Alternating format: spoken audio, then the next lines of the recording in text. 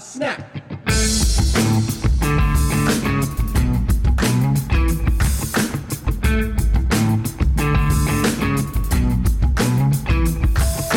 Oh, we're back for another fun episode of the Mr. Booster podcast. Hey, I want to tell everybody thanks for all the love and apparent weirdness that people have affinity for our kids, Chad. They were like, people are like asking their kids if they've got bark phones. And then people are like emotionally invested in Malia's fish. So do we have like a fish watch update for the folks at home? Like what's the count? Or who's still with us? It's like Survivor in your house over there. We got more sad news. First of all, if this is the first time ever tuning in, you're definitely going to need to go back an episode and check last week. Goodness. We do have a sad update on the fish. Oh no. As you heard, so Milk is aggressive. Okay. Real quick though, hold on.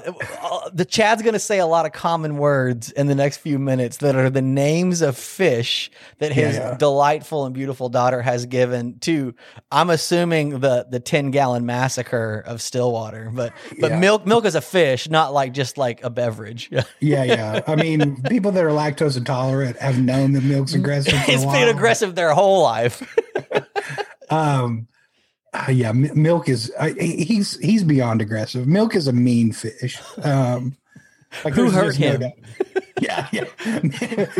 Who hurt him? You know, I don't know what kind of like underground fish fighting that he was in PetSmart, but he was their champion, and he has worked his way over into my take. Blueberry has passed away. Oh, no more bloobs. No, dude, Milk ate Blueberry. Well, he took off his fin, and which maimed him. To be. Oh my God, what is going on at your house over there? Listen, man, we're feeding them, but apparently it's not enough. So yeah, Milk not enough protein in their diet, I guess, on that Mediterranean diet. Sox and Blacktail know that he's aggressive and mean, and you can see it in the tank at this point. Like, if Milk's on the right, they're on the left. And they're just living in fear. You remember that old you remember the movie Forrest Gump? Yeah, love it.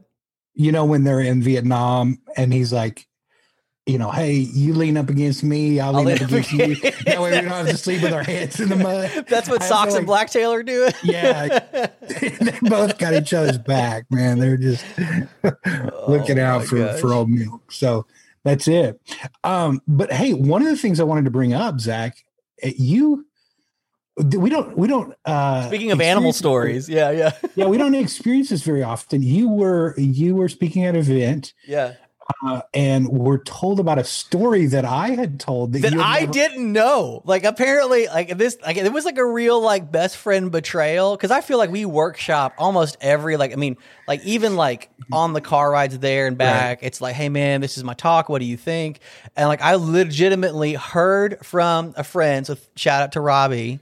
Again, thanks for having us out to your church to share that. That Chad came and spoke at a D Now, like a weekend event, and shared it. But part of it is it happened at the event, right? So that's part of this. No. Okay, it happened at another event that became fodder. Give us the whole story. So this is the story that Zach didn't fully know that Chad shared. That it feels like this group ought to know too, because we share with y'all. So I was speaking at their Disciple Now. This was a few years back. The week before, I was speaking at another Disciple Now. And at this Disciple Now, here's how it just went down. I want you to step into my shoes, follow me, okay? Okay. So I'm speaking at this Disciple Now. If you've ever spoken at Disciple Now, a lot of times they'll have like a Friday evening session, a Saturday morning, and a Saturday night, okay? If you're the speaker, depending on what's happening on Saturday, sometimes there's like, you know, kind of community things. I like to drop into those, hang out, check out, see what's going on. Groups having the nacho bar or whatever. Yeah. Yeah. So they were kind of a little all over what they were doing. And I remember there wasn't much for me to do Saturday. So a lot of times I'll either catch up on work. Sometimes I'll go watch a movie on Saturday if it's like that. But you're just kind of like hanging out in between the two talks on Saturday morning and Saturday evening, right? So I roll into the auditorium Saturday evening. It's before everything started. Students have started make their way back into the auditorium. There's this group of 6th grade boys that are sitting on the front row. Okay. They look exhausted. I mean, like they stayed up too late and played Halo all night exhausted? No. Not like, oh, I didn't get enough sleep exhausted. Yeah. Like these boys look physically exhausted. Like they had been doing something, right? Doing chores? And yeah. So I was like, mixing hey guys, concrete? what's up? Yeah. And, this one boy, he just looks at me. He's like, hey, good. What's up, man?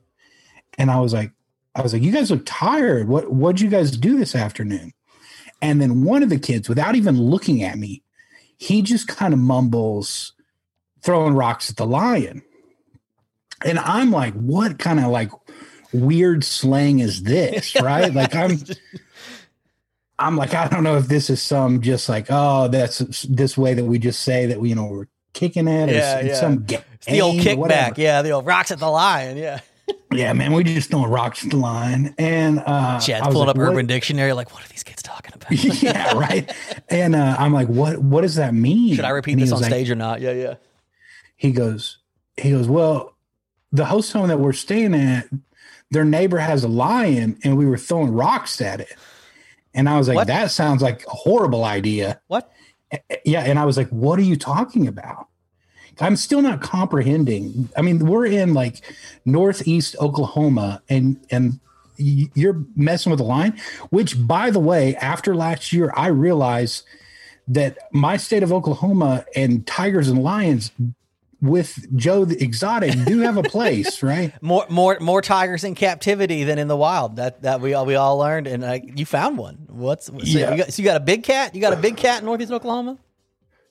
So these kids, their neighbor had both a lion and a tiger in his yard with 15-foot fences. And these boys were playing a game. Where the adults were, I have no idea. Okay. But they were standing as close to the fence as they could get. And then they were aggravating this lion to where it would rush the fence, and they were seeing if they could stand there without flinching. Are you kidding me? I was like, about that is good. I mean, I've never called a kid a liar to his face, but I was about to, and then they pulled up a video. Oh, they filmed it? Yes, dude, over and over again. They're standing. Zach, they are far too close to this fence, and chain link fence. Not it's not like a 4-foot dog fence. I'm trying to imagine the fence where they can still see the line. Is it just like a wrought iron? It's like one of those steel. They make just big squares. Yeah, you know what I'm talking about. Yeah, it's something like you were like. I don't know if I would trust that fence to hold back a lion, but it was big. It was big. It looked metal, all these kind of things. Just buying hardware store fence to keep a lion encaged? Dude, and that line was coming quick. Well, yeah. At that gate. Well, yeah, because a 6th grade boy is basically an antelope. Oh, dude. That line wanted to eat those kids. There was no doubt about it. He wanted to eat those children. And they're just standing there, just trying to see if they can't flinch, right? 6th grade boys who are, playing a game of chicken, they're just standing there and, they're all giggling, laughing as their kid, instinct takes over in that point. No matter how much you want to stand there, when that line is barreling down, they would step back. And I mean, it's growling, roaring, all these kind of things. And I'm like, this is insane. So that is the wildest, craziest Disciple Now story I have, without a doubt. There it is, ladies and gentlemen. If you got a lion at your neighbor's house, maybe not the ideal host home for unattended middle school students. Well, and I talked to the guy who owns the house, the adult, that's his neighbor. And I was like, what do you do after a big storm? Like if you have to go in the cellar for a tornado, do you just come out and go back to your house? Like, how do you know that the fence isn't down? Can you imagine that? Like you get out of the cellar and you're like, hey, we need to make sure that the neighbor's big cats are still in. Yeah. As we wander back to the house. So like this guy's got a lion tiger just encased in the backyard. So he's sipping his morning coffee and just his neighbor does. Well, his neighbor does, but his neighbor is just sipping his morning coffee, watching him play in the backyard. I guess. Well, if anybody's looking for Tiger King 2, contact Chad Higgins, Tiger King 2, Northeast Oklahoma Boogaloo. We've got a middle school story in the happening. So I want to know, as your friend and connoisseur of your stories, what is the talk that this is usually associated with? Like, where does this show up in the flow of a camp week or a DNOW weekend? Don't be stupid. It was a one-off. That's not normally a talk that I use in a sermon. Robbie's DNOW was the week after that happened. Yeah. And I think, I don't know if I told it on stage or not. I remember just telling them that story and talking about the craziness of a DNOW, right? Tempting or whatever. Fate. Yeah, tempting fate, right? Oh my gosh. Well, that's part of what we wanted to talk about today was maybe the things of each other that we didn't know after all this time, things we didn't know. But Chad, there was some other stuff that we had talked about just over the last few weeks. We've had some fun and there was some silliness. But I think at least some of the things that we've heard and wanted to share with the folks listening this week is maybe a little more tough. If we're being honest, that we're in a season of maybe needing to know if we need some tough love or some kindly encouragement. And so I'd love for you to set up a little bit. We had a talk before the show about this and we disagreed. And so we're going to offer both takes on maybe what a youth minister needs. And so, choose your own adventure, as Chad and I share a little bit. I think, what's in the water right now in student ministry. So yeah. Yeah. So one of the things that Zach and I mean, obviously we want to talk about is what do we feel like is needed, right? What do we feel like we need to talk about? How do we address it? Those kind of things. And, Zach and I get to talk to a lot of youth pastors from all over. And one of the things that we've realized really quickly in doing the work that we do is there are obviously many things that are similar across the board of what people are dealing with, how they're responding, all of those kind of things. But along with that, everything is uniquely different, right? Because we're all uniquely different. And so the question for us kind of came up is, what do we feel like is needed more, the pat on the back or the kick in the butt, right? Because I think that each of those hopefully are trying to get us to the same destination, right? Of a better place and, more proficient, all these kind of things. But, what's more needed, the pat on the back or the kick on the butt? And so I just want to ask you a personal question, Zach. Which one do you feel like, in general, that you respond more favorably to, that gets the most out of you? Yeah. I'm wired that I feel like I'm pretty much always going to respond to positive encouragement, right? Like give me the nudge in the right direction of man, what you did here, that was it. Do more of that. Like it's not the empty, you tried hard. It's all fine. But I don't know. For me, if someone takes enough time to encourage the good, that's where I live. That's what I need. And that's one of the things that, I don't know. For the folks that hang out and know, I try to be as positive as possible. Cause I feel like sometimes that's one of the few tools that we have with our volunteers in ministry, right?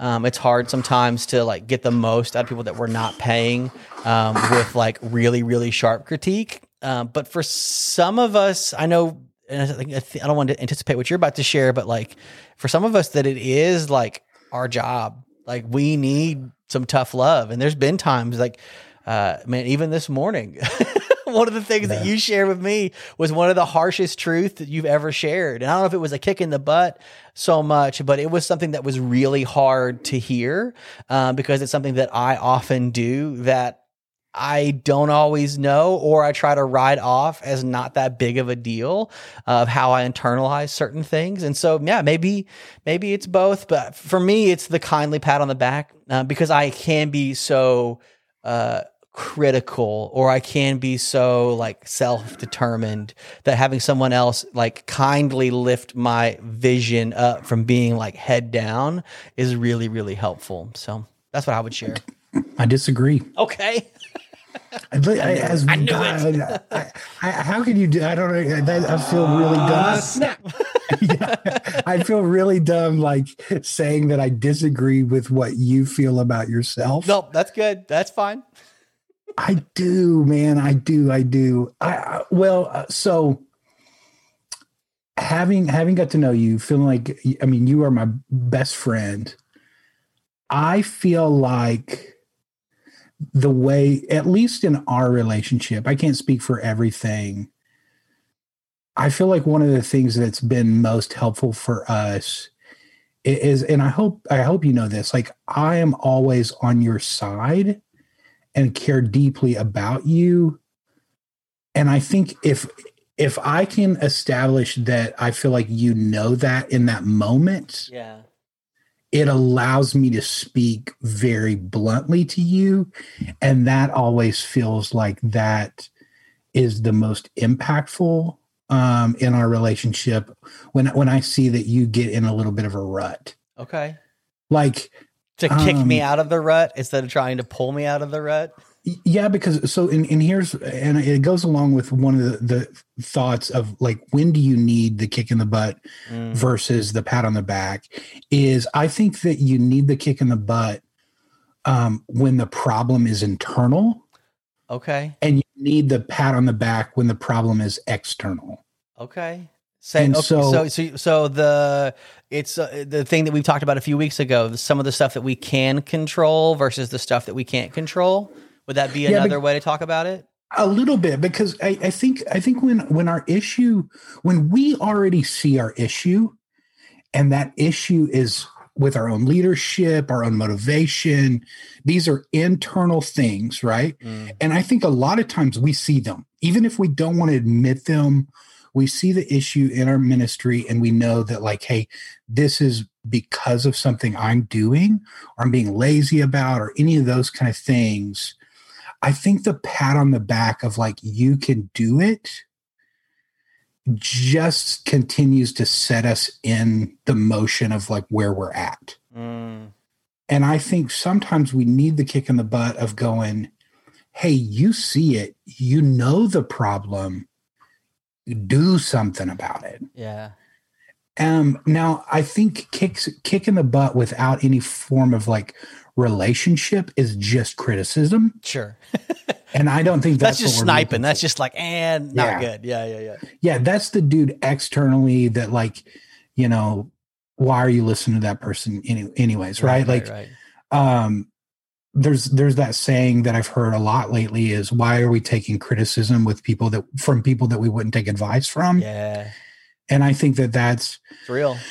And that's probably a pretty good litmus test. I think we listen to those things. It's always good to hear like what are outside perspectives. But along the way, I think for us, that kick in the pants can be really beneficial when it comes from people that we know pat us on the back well and at the right time. Yeah. And I think that's why we shouldn't hold back patting on the back and celebrating a lot of times. And if you think about in your life, the people that you've taken the kicks in the butt from the best have been the people that you know care about you the most. So what are your thoughts? Man, I think being able to rightly identify what is internal or what is external, and I like that language, I think, even more than what we can control, what we can't control. Because I think sometimes when we say it's something I can't control, we give up the opportunity to affect change. We start, like it literally becomes like it's only my effort. And if there's anything that I've been convicted of in 16 years of ministry, is that if we start getting into the thinking that I can only do what's in my like scope of effort, then we have missed the holy calling of what we're up to. And so there is a tension though between some of the things that I can do right now and some of the things that I cannot do or cannot complete right now. And if that is the frame that we allow ourselves to filter some of these things through, I can control like making sure that I am not just in my head about work and I'm physically exerting myself enough and not just letting messages and texts and emails and demands on me pile up. Like I am in control of putting my phone on do not disturb. Yeah. Like it's an internal problem of me feeling like I have to respond to every message within minutes and not within hours.